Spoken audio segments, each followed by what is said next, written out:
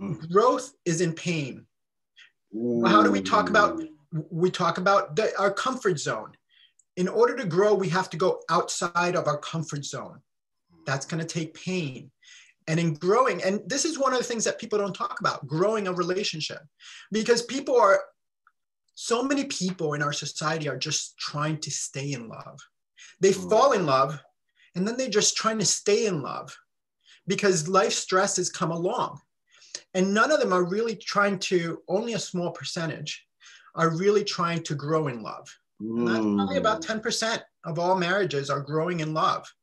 And people don't hear about this because there's not that many people in that process. Because a lot of people just stay where they are and they're comfortable where they are and they live 30, 40, 50 years, just, being comfortable.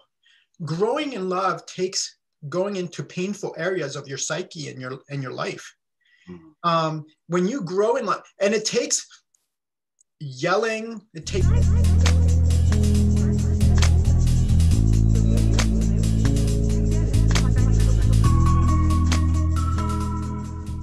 Welcome to another episode of the Wedding Workshop Podcast. Super excited to have, my good friend and relationship mentor, Dr. Marcus Abreu.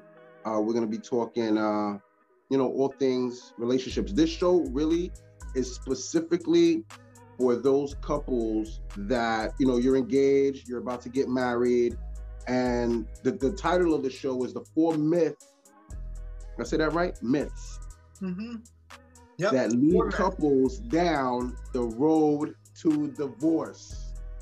All right. Let me just say that one more time. The 4 myths that lead couples down the road to divorce. You do not want to go down this road. And just to give you guys just to tell you my story. I got married in 2018. I was madly in love with my wife. And we had a baby after the wedding, and, it just caused a lot of stress in our marriage. We both were in school at the time. Marriage, mortgage, baby, stepson, elderly parents. I lost my mom. And you just throw COVID into that as well, okay? And so it put a really big stress on our relationship. And, I'm sad to say that, we are no longer together. And, we're currently going through a divorce. But I wanted to tell you guys that story because I don't want you to go down this path, especially for the guys, okay? Specifically for the groomsmen, I need you to listen to Marcus and what he's saying. The ladies already know this. Well, maybe not, right? But they're going to pretend they do. For us, we're completely in the dark. And so I'm just here to tell you that I never in a million years thought that I would be separated from my wife. I never in a million years thought that we would not be together. That's not what I wanted. I wanted to have a family, but we didn't have the tools and the resources, and frankly, maybe the emotional maturity to deal with the challenges that you're going to deal with during your marriage. Now, I'm here to tell you guys, things changed after I got married, right? Like, it was weird. I thought I was going to get married and things would stay the same, but they didn't stay the same, right? She expected more. She demanded more. And Marcus, helped us out a lot, right? Marcus was actually my counselor. And the problem was I went to Marcus late. I should have went to Marcus before the house was on fire. Actually, Marcus was my third counselor. Wow. So at that point, when you're coming in, you're in your third counselor, like it's, so I just want to highly encourage, my brides and my grooms, but specifically the men.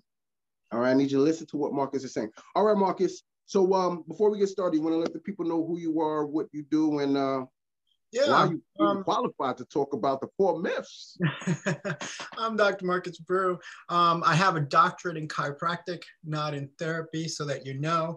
But I've been trained as a relationship coach, advanced relationship coach, And I've also done a lot of extensive training with Gottman therapy and other methods of relationships, and to create kind of like my own unique way of being able to explain it. One of my things is I love teaching. And you talked about emotional maturity and also about the lateness of coming to this, to the realization of needing help. And usually it takes the average couple about 6 years after they start having issues to actually seek for help. And most of the time when they are seeking for help, they're deciding between divorce and counseling. So most of them, about 25% of them, have already decided that they're getting divorced. So a lot of times when a counselor, therapist, or a coach gets a client, it's already kind of, they're already on the negative side. We have to kind of bring them out of that. And so part of what we do is we do a really extensive analysis to figure out what's going on, everything like that. But it does come down to emotional maturity. And that brings up a huge point. What is emotional maturity? Because a lot of people think that they're emotionally mature just because they're older, or just because they're, they have an age. Emotional maturity has to do with the state of mind that you actually have. How do you view the world? How do you view things that happen in the world? And part of it has to do with the constant of pain. So the marriages that we see today and the relationships that we see today are fairly modern if you look at it in the big scheme of things, because we actually marry for what we call love, or and we marry to be happy. And that wasn't what it was 100, 200 years ago. People married because of economics. People married, there were arranged marriages. And it's only a new thing where we're actually marrying for this whole idea of love. But that's a big issue, because most people, when they're thinking about love, they're thinking about happiness. And they're thinking about their marriage as a part of being able to fulfill some type of happiness that they want, some type of fulfillment in their life, some type of emptiness that they might have, or some type of companionship that they just crave. But to put happiness as the key part to your relationship will create tons of issues, because the pursuit of happiness is really an illusion. And I'll give you a quick example. When the whole idea of positive psychology came along, which was in the 1980s, 1990s, one of the things that positive psychologists did before that, what they were looking at was pathologies that people had, mental pathologies. But they kind of came up with this idea of, well, you know what? Where our society is doing so well, we've taken a lot of pains away. Our medical technology is increased, and so there's a lot less suffering. So maybe the pursuit of happiness is what we need to start studying. We need to start studying how people can be happier. And so, on this particular study, they gave subjects a pager. Because remember, this was in the 1980s and 90s. It wasn't the phone age. And so they gave them pagers. And whenever the pager went off, they would have to stop and answer 2 questions. On a scale of 1 to 10, with 10 being the best, how happy are you? And the other question was, what's currently going on in your life right now? And what the researchers actually ended up finding out is that this whole, we thought that people, if they had bad things happen, that their scores were going to be lower. And if they had good things happen all the time, their scores were going to be higher. What they ended up finding out that most people across the board were just putting 7. They had a happiness of 7. So there's kind of like this level of happiness that all of us have that's around the 7. If they won the lotto, they might be for a year at a 8 or a 9, but then it'll go back down to 7. If they lost a limb, it would go down to 3 or 4 for a little bit, but then it would rise up to 7. Everybody kind of stayed at this 7 level of happiness. So to pursue happiness is kind of to pursue something that's not there, because what we actually do is, okay, well, I'll go on Amazon and I'll buy this. I'll click on this thing and it'll give me you know, my little bit of happiness. But what will happen is that you'll go back to the 7. So people are kind of discontent because they feel like they need to be at 10. But what they have to realize is that, and Mark Manson talks a lot about this, but Mark Manson wrote the book, Everything is Effed. And in that book, he talks about this concept of pain being a constant. Pain is unchangeable. Pain is inevitable. Pain is inevitable in your relationship. So if you're measuring your relationship, Marcus, hold on. Listen, that fellas, listen to what Marcus is saying, because this point is so important. Pain is inevitable. mm-hmm. It shall show up. Mm-hmm. And Marcus is going to give you the tools on how to deal with it, right? Or how to recognize it. And listen, when I'm talking to my couples, I get to know my couples on a deeper level, right? It's not just about me coming and DJing. Like, I want to know, who are you? How did you meet? How did this relationship come to be? And you know what, Marcus? You know what they always talk about? We fell in love. Mm-hmm. And now you're saying that getting married for love is not what we should be doing. I mean, I just want some clarification. Yeah, because if that's your focus, go ahead. If that's your focus, you're gonna end up failing. Because in a marriage, we believe that love is always kind of like being happy or having this connection. And that connection is the most important part. And I'm going to go over that in a little bit, because it's establishing the emotional connection and actually protecting that emotional connection. That's the most important part, as opposed to trying to find happiness within the relationship and wanting the other person to be happy and try. If your other goal is to make the other person happy, it sounds like a lofty goal, right? Hey, I want to make you happy. Well, that actually can create codependency, because now that person's happiness is tied to your happiness, or your happiness is tied to that person's happiness. So when they're upset, you want to make them happy. But the problem with trying to do that is that that's their emotion. Yes, do you want to open them up? Yeah, but that might cause some pain in you to be able to actually do that for them. And if your constant view is about happiness, I'm not feeling happy in this relationship. I'm not feeling good in this relationship. I just want to feel good. I want to be relaxed. I don't want to have all this tension. And it's not going to happen, because that's not about growth. Growth is in pain. How do we talk about? We talk about our comfort zone. In order to grow, we have to go outside of our comfort zone. That's going to take pain. And in growing, and this is one of the things that people don't talk about, growing a relationship, because so many people in our society are just trying to stay in love. They fall in love, and then they're just trying to stay in love because life stresses come along. And none of them are really trying to, only a small percentage are really trying to grow in love. And that's probably about 10% of all marriages are growing in love. And people don't hear about this because there's not that many people in that process. Because a lot of people just stay where they are, and they're comfortable where they are, and they live 30, 40, 50 years just, being comfortable. Growing in love takes going into painful areas of your psyche and your life.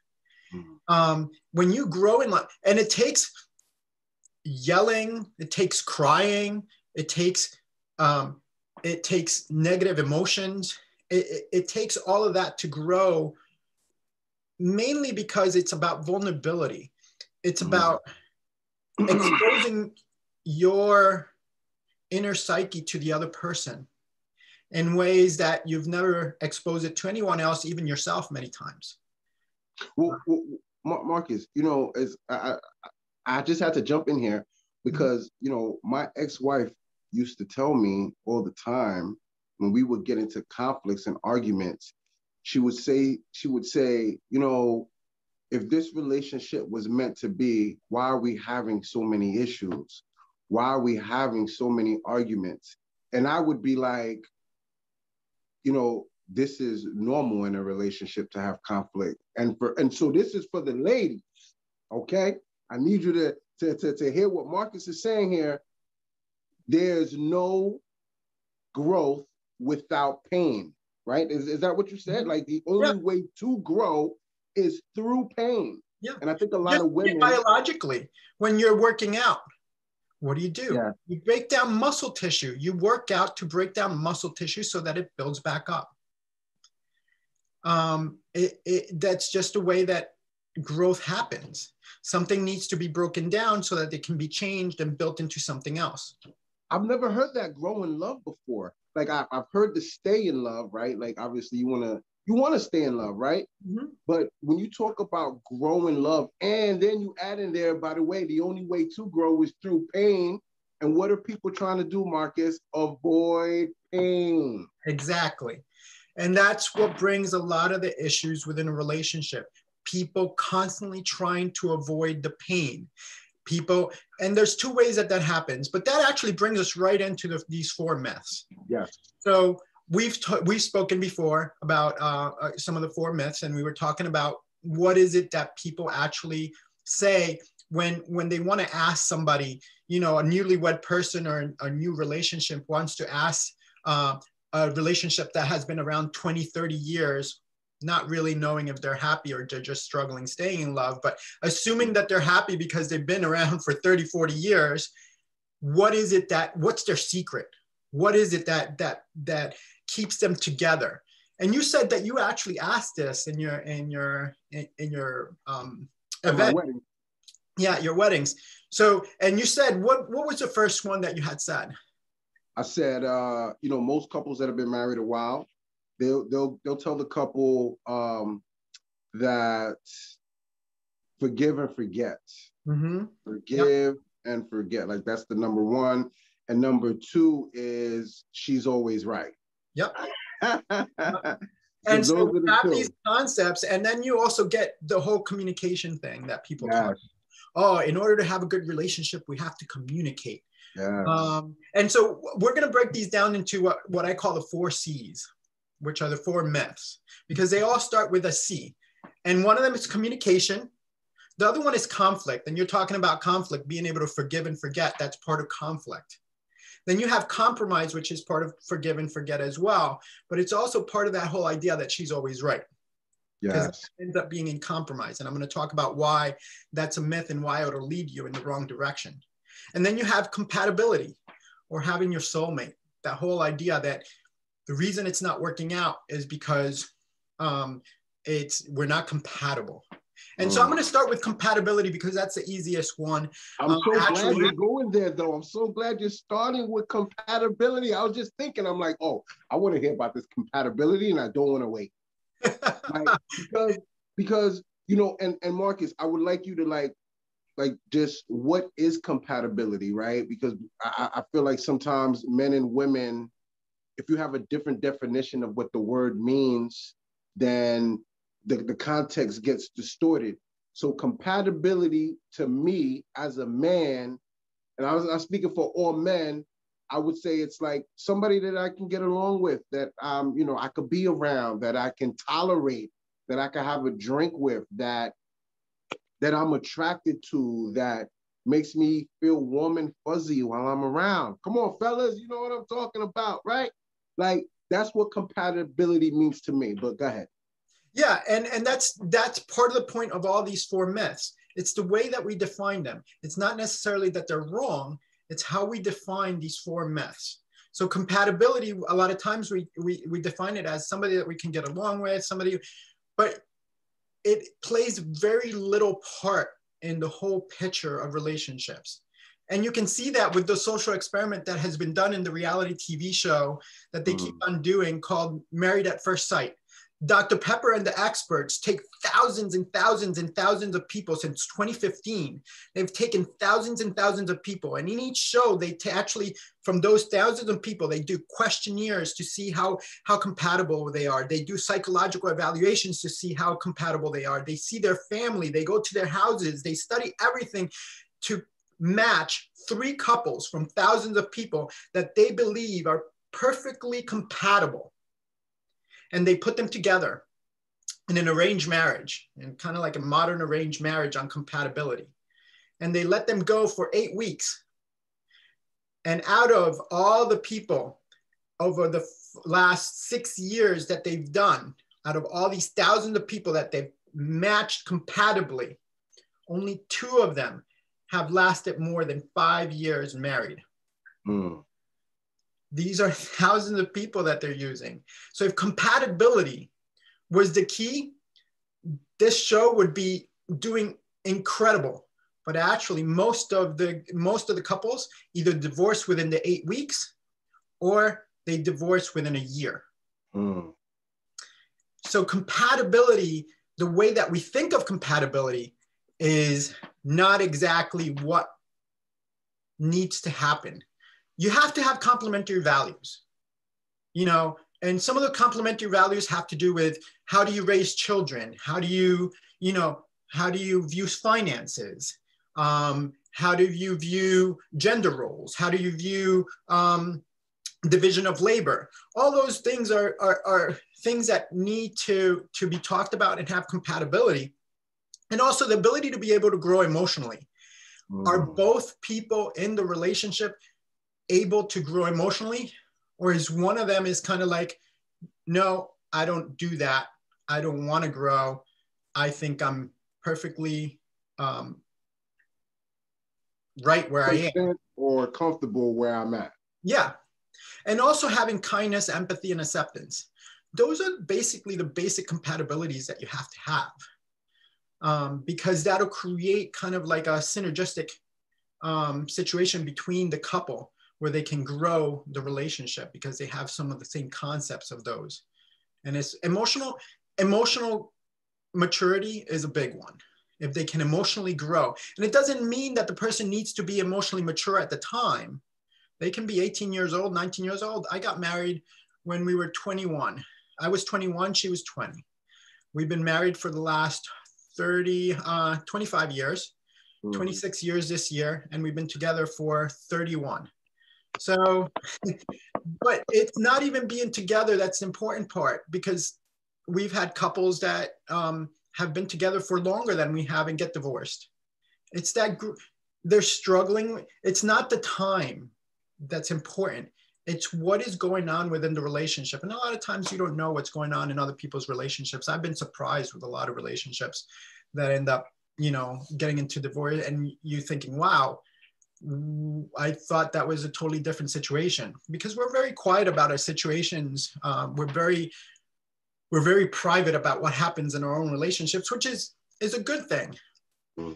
So Marcus, let me ask you about these values, right? I think that they're very important, and you broke down different segments as far as like financing, how you want to raise the kids, gender roles. So these are fellas, okay? These are conversations that you need to have before you before you invest in that $6,000 ring. Yep. Okay? These are and would you agree, Marcus, before you go out and invest in a ring, would you, and it's not even about the ring, right? Like what it is before you say you want to spend the rest of your life with this person, you probably want to figure out what their values are. It's one of the most important decisions that will determine your happiness in your life is the decision that you're making about your relationship.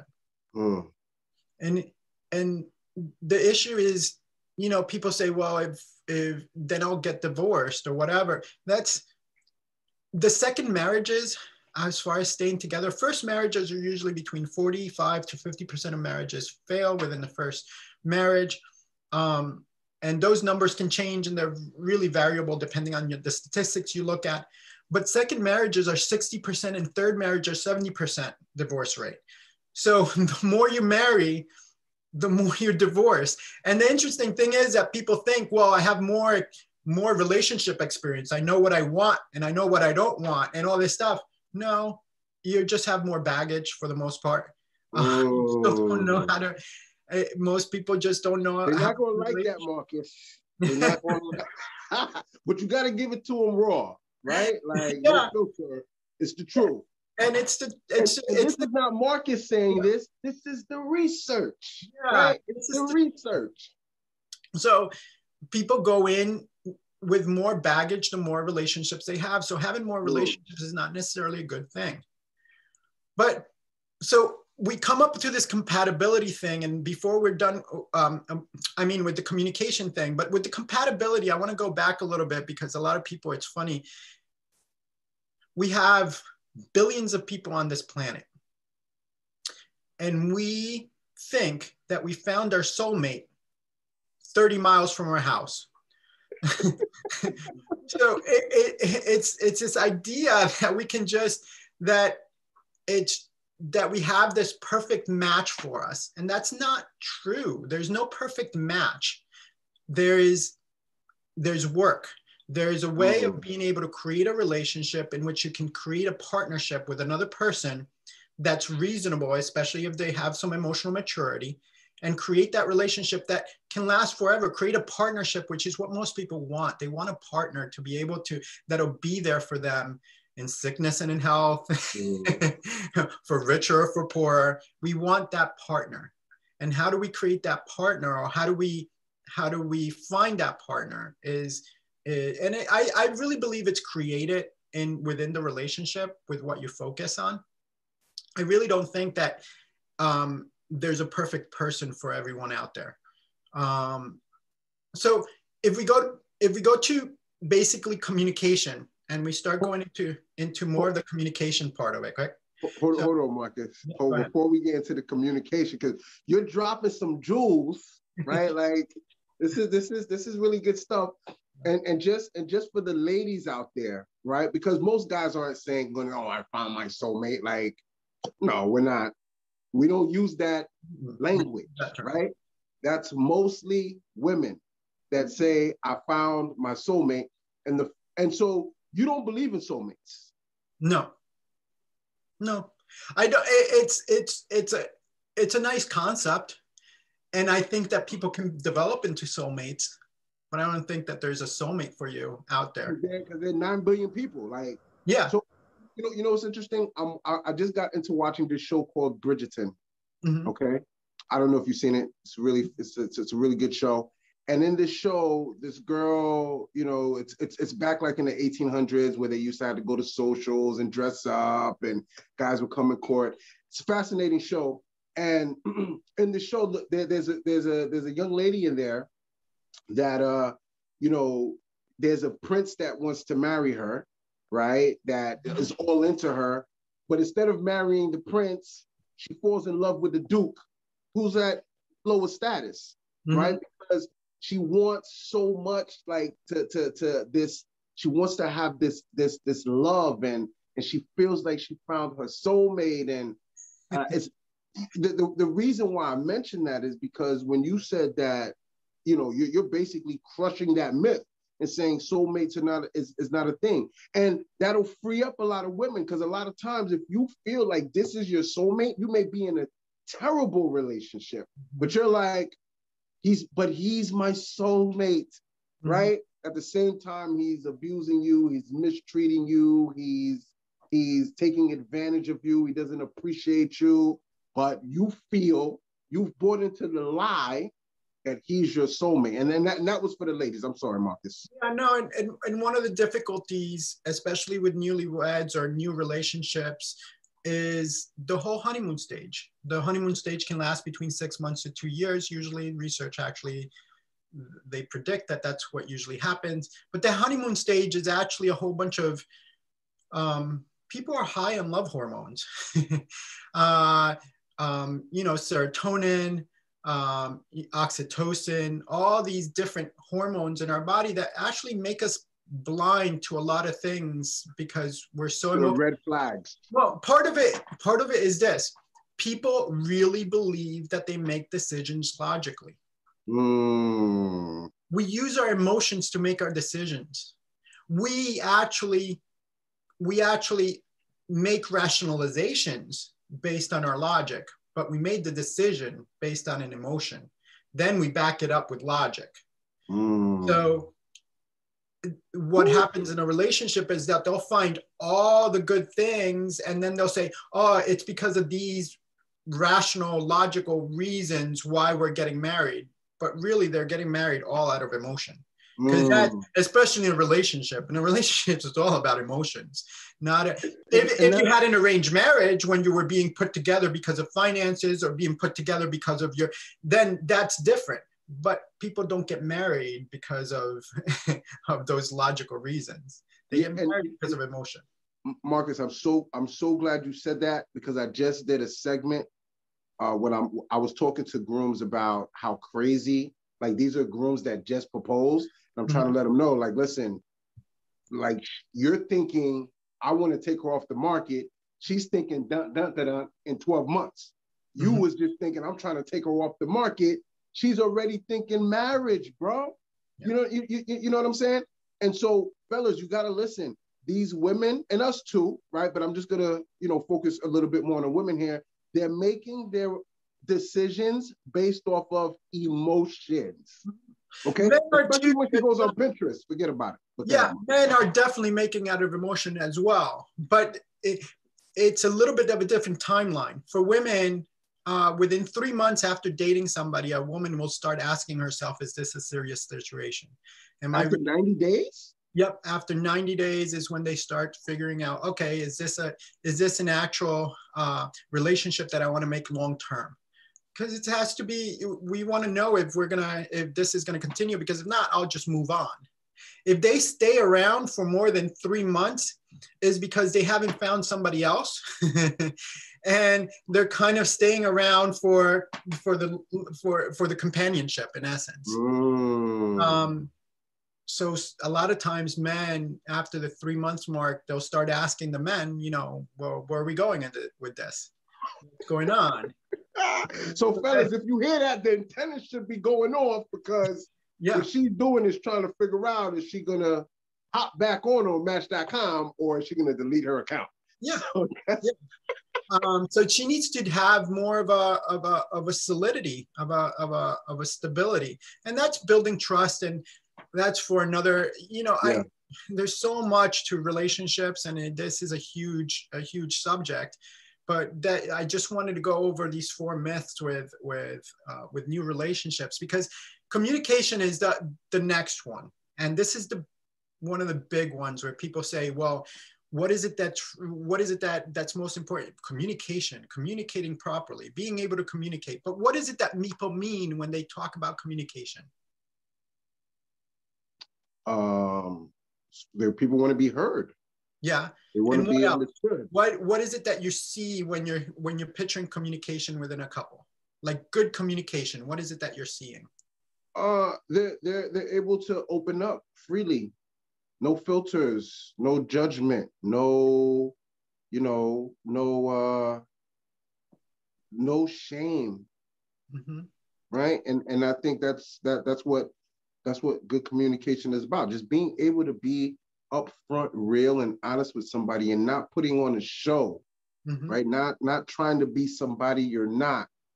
And I was having this conversation with this guy last night, and I was telling him, like, the way you start, like, if you start off opening doors, buying flowers, bringing food, like, bro, she's gonna expect you to continue to do that, right? Because that's what you communicated, that's what you showed her. So when you stop doing it, red flag. You might be seeing somebody else.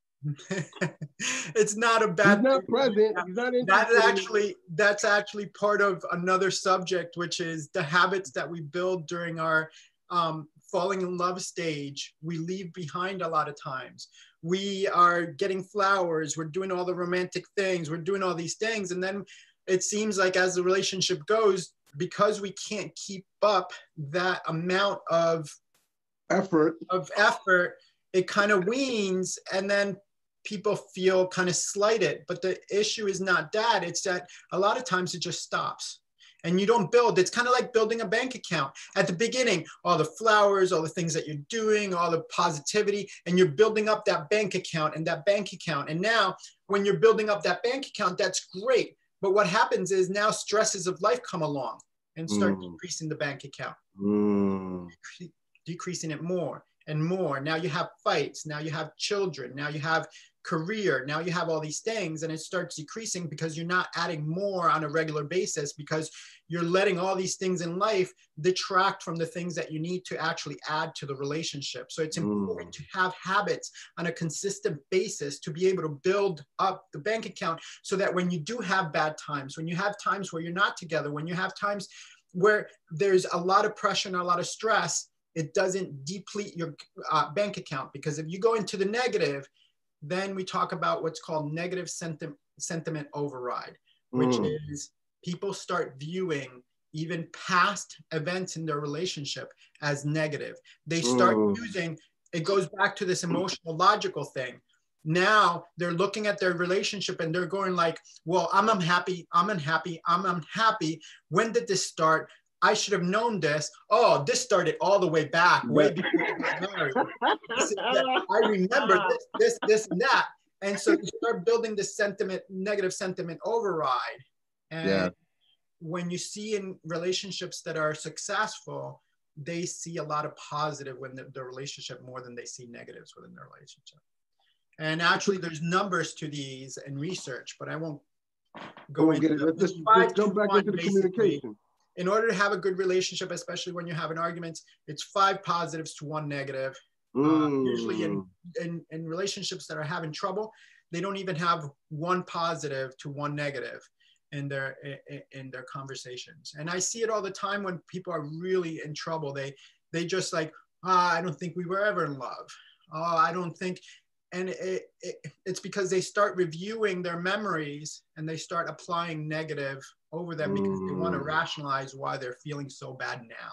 We're so messed up, Marcus. Right? Well, no, it goes back to this whole emotional thing. It goes back to this whole making decisions emotionally and backing them up with logic. It's just, that's what people, so when we figure there's a negative thing going on in our relationship, we're trying to figure out where it's coming from. We're trying to rationalize it. Where is it me? Is it them? Is it both of us? And they start creating these stories and these narratives, and the narratives start becoming their reality, and they start creating these huge fluff stories that they know. And when they tell their friends, which they shouldn't be, especially if they're talking negative. Say it again, Marcus. This is the ladies. Say it again. No, it's really important, because what happens when you go to a friend or a family member, and a lot of times if you're just complaining, that family member and that friend is only seeing one piece of the story, and it's the story that you're telling them. So they love you and they want to back you up. So they're going to start giving you recommendations based on what they're seeing the other person is doing through the eyes that you're giving them. So it's really important to communicate with your partner about your problems more than you communicate to other people about your problems, and to open up to your partner, even if it hurts, even if emotionally you don't want to, because you're going to feel like you're exposing yourself too much. You need to still talk to your partner about it, and you need to develop those skills to be able to do that. And that's where communication comes in. Communication, if communication was the issue, we probably would be able to fix all the problems by now, because most of therapy and counseling and even self-help books on marriage, what they focus on is about problem solving and communication skills. That's what they give you: problem solving strategies and communication skills. The issue with that comes down to it's what are we talking about communication? Like you said, we're talking about being able to share, not being shamed, not being all these things, and really talking calmly too. Not yelling, not screaming, not doing all this stuff. Being able to sit at a couch or sit at a table and talk about emotional situations with a calm manner. And that doesn't happen. It's actually part of what I do, and what Gottman therapy does is we actually do state-dependent learning, which means that if you are going to learn to deal with your problems, if you're a couple that actually yells and screams, you need to deal with the problems while yelling and screaming. You're not going to be able to calm down. And a lot of times there's one partner in the couple that's going like, you need to calm down. You're not being logical. You're not, and the issue is that that person can't do it. It's not a fault in essence. It's just that it's an emotional situation, and the solution is not to be calm. The solution is to be able to solve the issue in the state that you're in. Now, that's part of communication. Traditional marriage counseling actually tries to do that, and they try to do it by saying, I hear you. You sit down calmly and you start talking to each other and you say, well, I hear what you're saying. I understand what you're saying, and all this stuff. And that doesn't happen, because when they go back home and they get into a fight, while they're in front of the therapist is great. They can do it. But when they go back home and they get into a fight, it blows up all over again. And everything you learned in counseling is out the door. Out the door. Marcus, I'll tell you, but it leaves the people with a problem rather than a solution, because they're told then, you're a bad communicator. What does that do for the person? That doesn't help them be able to communicate better. Now they're going like, well, I'm told I'm a bad communicator. And especially the guys, I'm told I'm a bad communicator. I don't communicate right. And that's really not the solution. And that comes into conflict. Well, that's when we talk about the next myth. Hold on. Yep. So Marcus, with the communication, what I heard is not only is it communication with your spouse, but it's also communication with yourself, mm-hmm. right? What yourself. And listen, I'm just speaking from personal experience. Like for me, and maybe this is because, other women in my life has told me, oh, you don't communicate well, you're a bad communicator. Because listen, if my spouse is like, we need to talk, I'm like, oh my gosh, here we go. Like, fellas, you already know, we don't want to hear that we need to talk, or can we sit down and have a conversation? It's like, oh my gosh. I think for guys, even the word communication is like, and listen, honestly, especially when you're dealing with a difficult topic like finances or sex or the children, like we shut down, right? Like me, my method was, if I'm upset, like I'll literally, like, I will shut down. I won't talk, right? Or I'll leave. Mm-hmm. I'll leave as a way to, I don't know why I do that, but it's what I've always done. Maybe, because I've seen my father do it and my uncle do it and my brothers do it, but the communication thing for men, I feel like it's a little bit, because women, they could just talk all day. But communication, actually, women are just as bad as men in communication. It's just that the way that we view it, and men are told that they're bad at communication. Women can verbally run circles around a man usually. That doesn't necessarily mean that they're good communicators. Right. That means that they can destroy us verbally at any point if they want, because they have that ability. But it doesn't mean that they communicate how they feel personally. A lot of times they have difficulty being able to open up to their partner, especially if their partner has a tendency of what you're talking about, which is, it's really called stonewalling, where we get flooded and we leave or we stop talking, and it usually happens in men. It's more prevalent in men than women. It does happen in women. In women, when you see it, you see it, and it's like they're gonna kill you if you keep on talking. And they're like, speak your piece so that we can move on. And they're looking at you like they can kill you with a look. They'll eat you. Yeah. But that's not, and that's why it's a little bit of semantics about the communication being a myth, because people communicate, but what do we mean by communication? And so to me, communication is understanding. To me, communication is being able to take the other person's perspective and being able to see it from their filters and being able to accept that filter, not look at it from our point of view.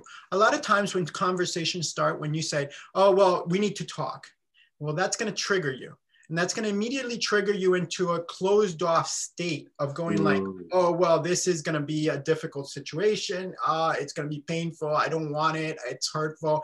And that's why if we're focusing on just happiness and we're focusing on just feeling good within a relationship, we're going to shut down, because at that moment, it's kind of like, I don't want to deal with this.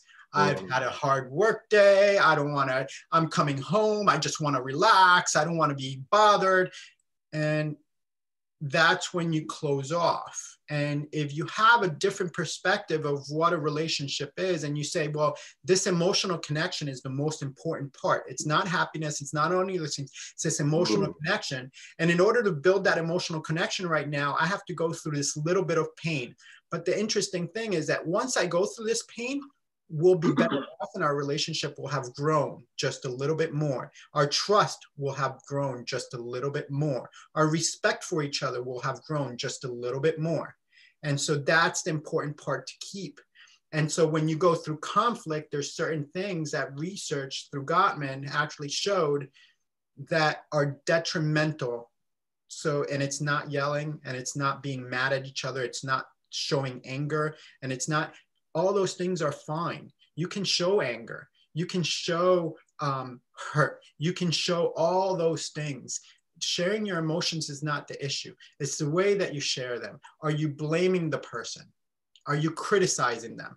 And this is a huge thing for women. Women like to criticize men, and they don't understand that criticism is like kryptonite to men. And they figure, oh, let's say it's a 6'4" man. Oh, you're 6'4". What? Stop acting like a baby. You can take it.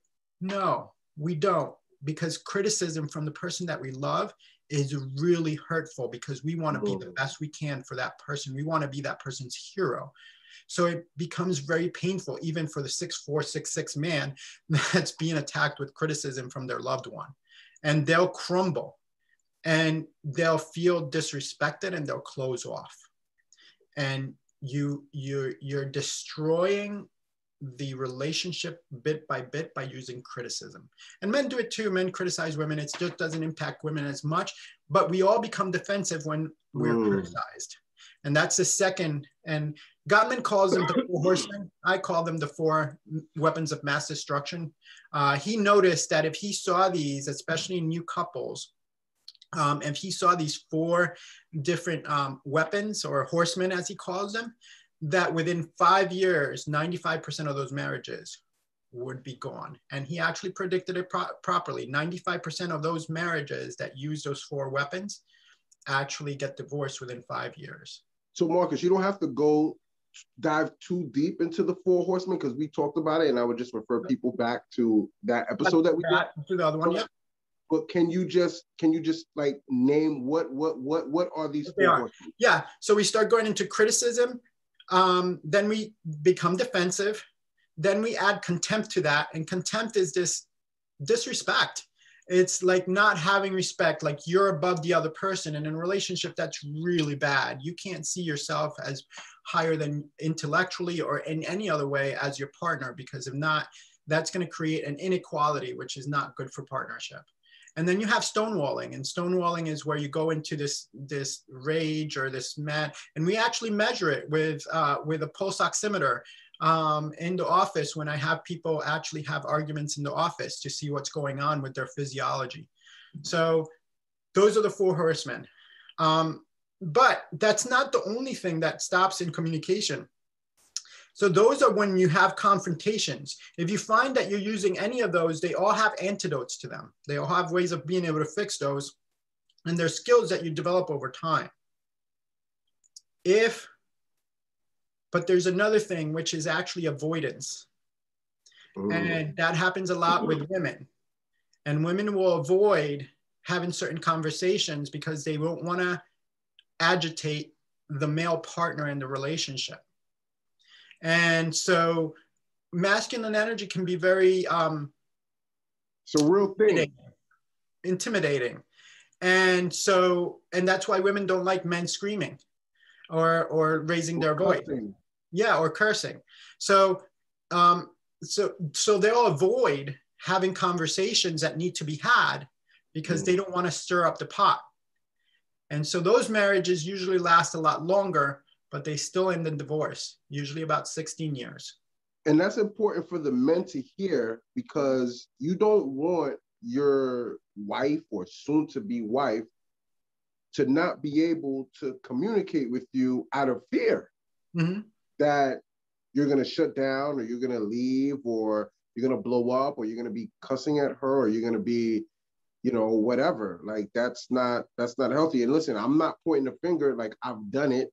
You know, I've been in situations where, you know, I've done and said things that I shouldn't have said. And this is the purpose of the show, right? Like, we don't want to be doing those things, right? Those are, like you said, part of the 4 horsemen that if you do them will just crush your relationship. And this whole idea of not going to bed mad, I mean, that's one of the biggest myths. Don't go to bed mad. Well, listen, they not just secularly, but religiously, right? I'm a religious person. That's they you know, they peddle that saying, do not go to bed mad. And so I remember we had a conversation about it, but I'll let you go. Yeah, on the other, yeah, we were talking about the fact that it basically puts people at a disadvantage already, because they think that if they go to bed mad, that's a bad thing. And it's not. It's getting into these conversations. And if we have to just, you know, Alison Armstrong, which deals a lot with women and relationships and teaches women how men think, she goes over a process where she calls it spit it up, blow it up, clean it up. And basically what she's saying is, look, it's hard to go through these conversations. Just spit it out. And then you know that it's going to blow up. You guys are going to be having high emotions. You're going to have all these things. As long as you don't use those 4 things that I just talked about, you'll be fine. Because then you can actually fix it. And you'll end up in a better place at the end. You'll end up in growth at the end. So emotions are not bad. It's just the way that we express our emotions to the other person.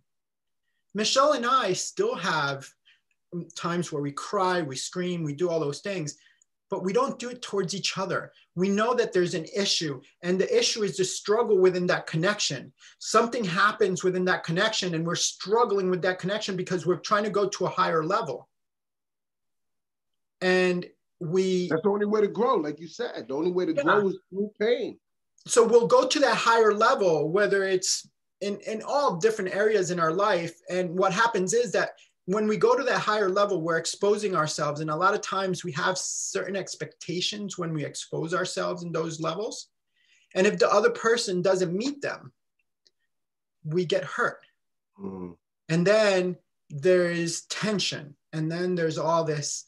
And so there'll be screaming, there'll be crying, there'll be yelling, because it's not something that's logical or just calm.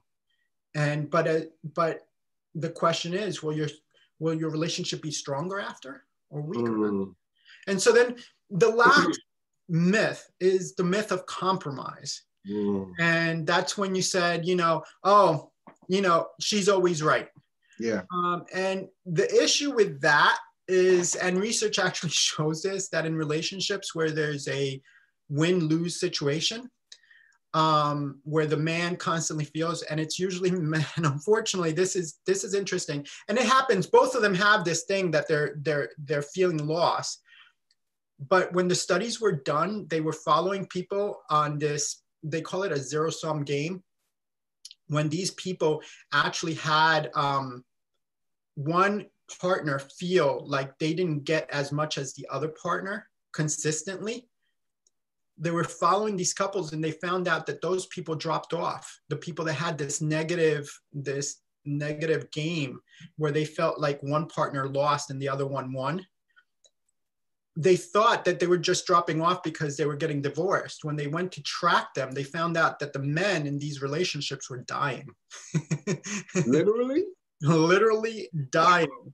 The stress of that kind of relationship ends up killing men earlier, believe it or not. And you can see Gottman's research on it. It's really interesting. Fellas, listen to what what the research is saying. So compromise is not what I advocate. And again, it goes a little bit to semantics.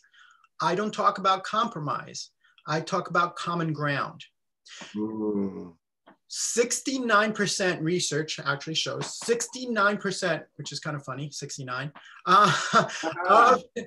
of problems in a relationship are called perpetual problems, which means that they will always be there. No matter how much you discuss them, they will always be there. No matter how much you argue about them, they'll always be there. So problem solving or conflict resolution, again, is not the solution. What the solution is they found out that the people that are able to talk and discuss these issues stay together better than those people that are in gridlock. And gridlock is when they can't move on or can't even talk about the situation. So the more open communication you have about those 69% of the conversations that you're supposed to be having of the problems that you have, the greater longevity of your relationship and outcome will be, and the happier you'll be. So compromise has to be taken from what is the common ground that you both have, and can you understand the other person's point of view? Can you really take the other? A lot of times, and I see this in all the relationships that I deal with, when they're having a conversation or when they're having an argument or when they're talking about something, what happens is that we get triggered. We get triggered. The other person says something and we want to make a reason why we say something, why we did something. We always want to answer that with an excuse of why we do, say, or think certain things. That's not what has to happen at that moment. At that moment, you need to be quiet and truly, without bias in your head, understand the other person's point of view. And this is really important for men towards women, because women will talk and then they'll find out that the men are really not listening. They're not present. Trying to excuse something that they did, somewhere that some action that they took, and they're trying to tell them the rationalization or the logic of why they took that step. And they're not listening to why the other person is, whether they're angry or sad or disappointed about it. And each time they do that, they lose trust because they're not actually listening. They're not understanding. Understanding is key to creating resolution. Key to creating resolution. And it's not arguing. It's not assuming that you know what the other person thinks. It's not assuming that you know what the other person is going to say. It's not assuming that the reason the other person is feeling the way they are is because of the way that you're thinking they're feeling that way. No, it's finding out more information. You know, Stephen Covey in his famous book, 7 Habits of Highly Effective People, mm-hmm. He has, one of the habits is seek first to understand before you can be understood, mm-hmm. right? Like, and for men, it is difficult. Like sometimes, I've got a lady friend and she'll be talking to me and I'll be on my phone and she'll be like, this is important. I'm like, oh, okay. That is a huge problem with men. So John Weinman is a great, he and David Data, they do a lot about masculinity and femininity and the emotions that you have. And they do a lot about polarity. I do those things kind of in my more advanced stuff when I work with people, but it would behoove the listeners to just go in and Google John Wineland. There's one section where he talks about men and women having these issues that you're talking about. And women, one of the things they crave the most from men is their presence, being there. By you being on the phone, you're showing that you're not present. And he has one where he goes like, he's talking to the audience, and the question was like, from a woman, how can I be more present when my man how can I be more available? How can I be more open to love when my man is not being present in a certain way. And he said, look, when your man is going, he's going like, you're talking to him and you're about to pour your deepest trust to him and everything. And he goes like, and you're like, you were actually needing his attention. You were going to tell him like this huge thing, and you had the whole conversation and he was paying attention to you. And then he goes like, or scratches his butt and goes like this and goes like, you know, and now she looks at you and she's like, what's going on? Why? I need you to be with me. I lost you. And so now the whole point is, as a man, what you need to do is refocus. But the issue that happens in a relationship is that when that happens, the woman might bring up a whole bunch of history along with her. He always does this. Yeah. This is nothing new. Yep. Matter of fact, your mother told me, your father. Exactly. Instead of dealing with what's in the moment at the time, saying, look, I need your attention. And now the trigger for the man is to go like, and listen. Yeah. As opposed to what happens is, you always do this, you don't listen, because she brings all the frustration from the past with her. And I'm not saying that's easy. And John Wineland says the same thing. It's not easy to just leave your past behind, but it's what you have to do to deal with the moment in time that you're dealing with. Don't bring all that past. What happens is that we go back in our head, we see the situation, we go back in our head and we start analyzing it in our head as to, okay, why is this happening? And most of that, this is a major thing that happens in relationships. As conflict increases, the level of emotional mentality decreases. Wow. You see it all the time. People start using tactics, kid tactics, to be able to, in their fights, having tantrums, picking at stuff. You know, women a lot of times will go like, they'll try to start testing men, especially if they think that they're hiding something. Oh, so you have this. And when they catch them in the lie, they're like, aha, I got you. That's a kid. That's kid stuff. You don't do that in an adult relationship. That's just acting like a kid. And men do it as well. Men yell, they'll scream, they'll shut down, they'll stomp their feet, they'll go out, that's a kid mentality. You're going to the corner.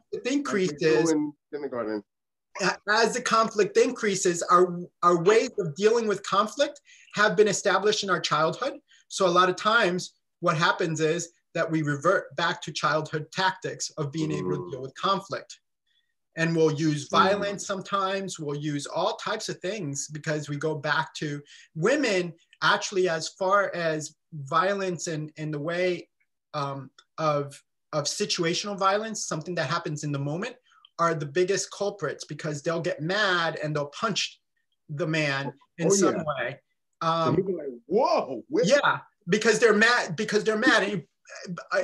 because they go back to being a little kid. I can't do anything. I'm so frustrated. I'm going to punch you. And so that's not the way of dealing with situations within your relationship. That's the emotional maturity. Like, you're not emotionally stable to even be in a serious relationship if you can't deal with conflict. Yeah, and it's hard to deal with. It's hard to present it to newlyweds, again, because they're in this love stage where they're just falling in love, where everything is fine. They really don't have any arguments or anything like that.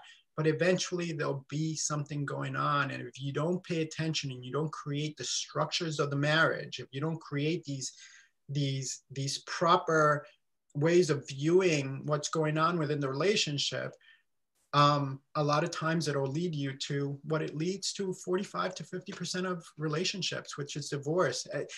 All those people that got together, they all thought they had a relationship for life. None of them went into their marriage thinking, oh, you know what, this is going to last 5 years, and I'm going to make it last 5 years, and then we're going to actually divorce actually amicably. We're just going to separate. So none of them thought that. They all thought, oh, I have a partner for life. This is a great person. You know, maybe they're not perfect, but I can fix them. You know, That's the mentality that people have. And they don't really consciously a lot of times think this because they don't go through it to consciously think, because they're going on emotion. We all go on emotion when we're making these decisions. So Marcus, before we get out of here, we're wrapping up. What are the 3 tips that you would give couples that are, currently engaged and about to walk down this aisle? Number 1 is that maybe you don't have challenges right now, and that's great. And it's a really good thing. And I love to see couples that are just falling in love. But if you do run into trouble, don't wait to get help. There's help out there. And if one person doesn't, try to find the next. Counselors and therapists don't manage relationships with a particular type of technique per se, with one technique. They all use things that they've learned. There's no set technique to handle marriages. So sometimes one counselor might not know as much as another and might not be able to deal with them as well as another. I use coaching because, first of all, I really didn't want to go back to school for another 6 to 8 years. And it wasn't even that. It's just that when I was studying a lot of what therapists and counselors use as far as marriage is concerned, a lot of them are using coaching. They're using actually coaching techniques, which is really focused on the future of the marriage and on the problems and on building the marriage and the friendship in the future, as opposed to dealing with them in the present or in the past. A lot of issues that therapists deal with is what's going on in the past. And so that's number 1. And that is under learning. So I have a system which we call Learn, Live, Love. And you've seen it. We've talked about it before. And it's kind of a continuum. You learn about what's going on in your relationship and about the past of your relationship and all those things. So there's techniques that you can use to continue to learn what's going on in your relationship. Part of it is being in the present, learning how to forgive, learning how to have for the future, because you really don't want to forget. So it's really about the future. So how to establish things for the future. And then living is all about keeping all those habits that you had while you were falling in love, keeping them together as you continue to stay in love and grow in love. And then loving is all about increasing that polarity between the couple, because a lot of times when people end up in sexless marriages, which is a lot of marriages actually, what type of marriages? Sexless marriages. Yeah, sexless marriages. And there's a lot of, and especially if they're in trouble, there's a lot of marriages that there's just no passion. They've lost to passion. And a lot of that loss can be due to a lack of polarity. They've lost the masculine, feminine magnetism that happens when you have a positive and negative pole of a magnet. It attracts itself really strongly, but now flip that one of the magnets over and now it's going to repel each other. And if something's trying to push them back together, the repelling force is going to be even greater. And sometimes that's children that are trying to push them together because they don't want to leave the marriage because they have children, and that's just pushing them further, and they're getting more and more conflict. So we got to actually flip it so that they can be together and really establish that chemistry, that passion. It's really cool when you start understanding this masculine feminine dynamic between men and women, and this passion that it creates and this attraction that it creates. A lot of times when you see a woman that's not attracted to a man or a man that's not attracted to a woman is because of this problem with the polarity. It can keep a fire going for years and years and years within a marriage if you know how to use that polarity. And it keeps you experimenting together and having all types of adventures together as a couple. So it's really cool. So I would say those are the actually 4 instead of 3 things that people should. Yeah. So everybody's talking about this marital bliss thing, right? Yeah. But we know that 50% of first marriages, and 60% of second marriages and 70% of third marriages end in divorce. So being in a relationship does it mean that you know more about relationships than other people? And being in more relationships just means that you have that baggage, like I said. But like we said, nobody's really talking about, when we talk about marital bliss, we don't really talk about this growing in love situation. And it's not about communicating that helps you create the basis for that marriage that thrives. It's really focusing on the right things. And that can happen even if you can't stop fighting. People sometimes can't stop fighting, and that's okay. That can bring actually passion. But just because you fight and make up doesn't mean that it's a good fight.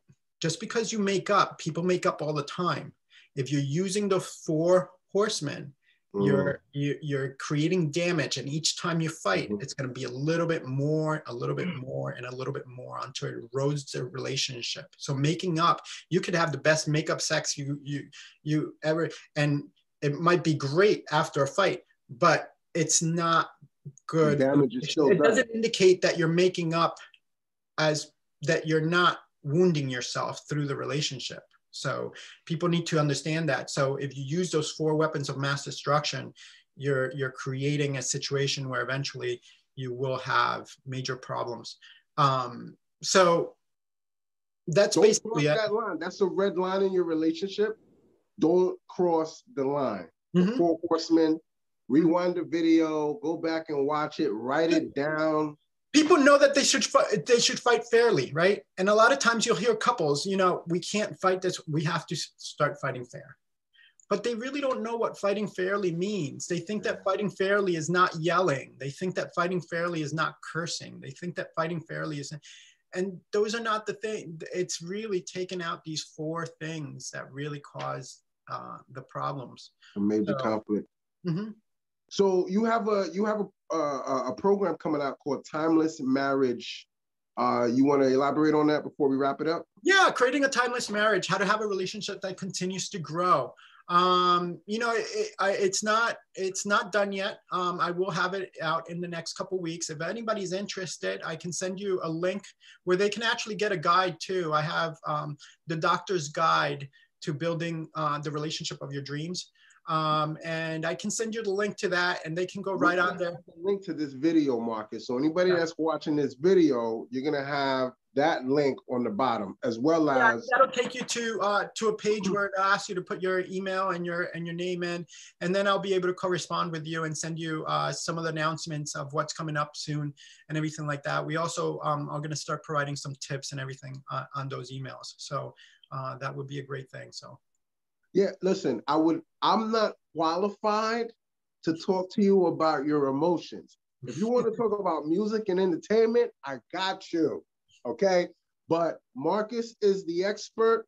I would highly recommend, and this is why he's on the show, right? The purpose of the show is to help my couples plan a fun, entertaining, most importantly, stress-free wedding. This segment has to do with the stress portion, okay? Of planning a marriage. And Marcus is a great resources, especially for the grooms out there. I'm trying to tell you, lean on Marcus, okay? Follow him, sign up for the emails, get the daily tips. And Marcus, I love the fact that you almost have a new philosophy that you're trying to push, which is growing in love, not just staying in love, but growing in love. We don't hear that too much, right? And the 4 horsemen, it's everything that we talked about, right? The emotional maturity, all of these things are super important. Like I said earlier this week in Real Talk with Gina Wedding Coach, planning a wedding is stressful, right? Like, it's not only stressful, it's time consuming. You got to spend capital. But it's 10 times that when you're married, okay? It's easy to marry her, or it's easy to get married. It's super harder to stay married. And so you might want to find this really interesting. a couple can be living together for years before they get married, but their first year in marriage is still their hardest year. Wow. Say it again, Marcus. Say it again. A couple can be living together for years, but their first year in marriage is one of their hardest years. There's certain stages in a marriage life that causes a lot of stress. And that first year of marriage causes a lot of stress, whether you were living together or not. A lot of them has to do with the planning of the wedding and having this whole hype and everything like that. And you have this whole event, and one of the biggest events that you'll have where you're spending thousands of dollars, and then all of a sudden it's done in 4 hours to 6 hours, and now life is here, and now we got to live. And so that causes a lot of stress because it's this really high, and then they go like, wow, is this what it is all about? And so the other one is actually children. Children is a huge stress, especially for first time parents, and their first year of children. So, you know, it's so funny you mentioned that, Marcus, because a lot of my couples, they're younger. They're in their, you know, mid-20s, late 20s, early 30s, pretty well established, you know, probably just graduated college. They have their career going. And now you're planning the biggest event of your life, right? You probably have student loans. You probably, you know, you're working. Then you throw kids in the mix. Then you throw most of them, they get married, they get a house. Now you got a household to take care of, right? Somebody's got to cut the grass. I mean, it's not going to cut itself. You know what I'm saying? Like, it's so much that these two individuals have to deal with. And I just think that the industry, the wedding industry itself, is just, like you said, the bliss of marriage and the wedding and the flowers and the decor. And, you know, they don't talk about the realness. Like, yes, oh, by the way, what are your finances going to look like? Who's going to save? Who's going to work? Or the baby's going to come. I got to work. Oh, it happened to me. The baby came. Once I found out that my ex was pregnant, I went in hyper work mode. Like, okay, I need to work overtime. But at the end of the day, I still need to be able to attend to my family. But for men, we're like, oh, I got to provide. I can't believe you're not happy. You don't even work. I pay all the bills, but you're not happy. Like, no, she's not happy because you're not meeting her needs. And it's not money. That's a given. Yeah. All right, Marcus. Because we'll go down a whole nother rabbit hole with that one. Yeah. So, Marcus, where can people find you? How can they get in touch with you? Well, the best thing is to just go onto that guide, get the guide, go onto on there, put your email, put your name, and then we can reach you from there. There's a lot of information there. Also, if they want to call our office, 845-566-0568. So they can call there if they truly want to start something with us. I have couples that are just starting in their relationship. Believe it or not, I have a lot of couples that start in their relationship that want to start it right, and they come to me. And I have couples that have been together for 20 years that are having, you know, might be having tremendous issues in their relationship, and we also try to help them as well. A lot of times it's a lot more difficult to help people that have already had so much negative history in their relationship. So that's why I urge you, if you ever run into trouble, don't try to go through your instincts. Your instincts are usually the wrong way to go. The ladies need to hear that. Say it again, Marcus. Yeah, it's true. Your instincts are sometimes the worst things to go through. It's just, it'll get gonna like that, Marcus. The guys are gonna repeat that. They're just gonna take that one clip. No, it's so true, and it's people try to keep their issues private. They don't talk about them, and I'm not saying talk to all your friends about it or anything like that. I'm just saying find help. Relationships are more of a science these days than they used to be. Over the last 30, 40 years, we've discovered so much science about relationships. And a lot of the work being done is Susan Johnson and John Gottman and Julie Gottman, and all those people are doing tremendous work for us people that actually take care of the clients. So. Well, Marcus, listen, you're a great resource to me personally. You know, if I have any questions when it comes to dealing with my emotions or, you know, anything that has to do with relationships, you are my go-to guy. Straight up. And we'll end with this. I'll never forget, I was sitting in your office one time and we were having a conversation and I was having a conflict. And you said, your style of counseling was so different than the other counselors I had, right? So I remember you said, Gene, you know, look at her like she's a baby cub. And I was like, what? I said, when she starts yelling and screaming, just look at a baby cub. That might sound weird to your audience. They don't understand that part. Like, what a cub? But what you were saying is, because by doing that, it gives me, I have a different perspective of what she's going through. You understand what I'm saying? And you know, I've paid hundreds of dollars to see other, and that one piece of advice, I'm like, wow, like it's different. And when you said, you know, the relationship is more of a science, that's what I thought of, right? Like really being able, because that's what counseling is about, right? You're trying to change or influence how people think and how people see a certain situation. And that was so powerful. And I still use it today, right? I'll have a customer come in my store that's irate and I'm like, okay, baby cub. Good. No, that's perspective is a huge part in relationships. All right, so with that being said, Marcus, listen, love you, brother. You'll be a frequent guest of the show. I just want to remind all my couples, make sure you subscribe to the Wedding Workshop podcast. All you got to do is click on the link.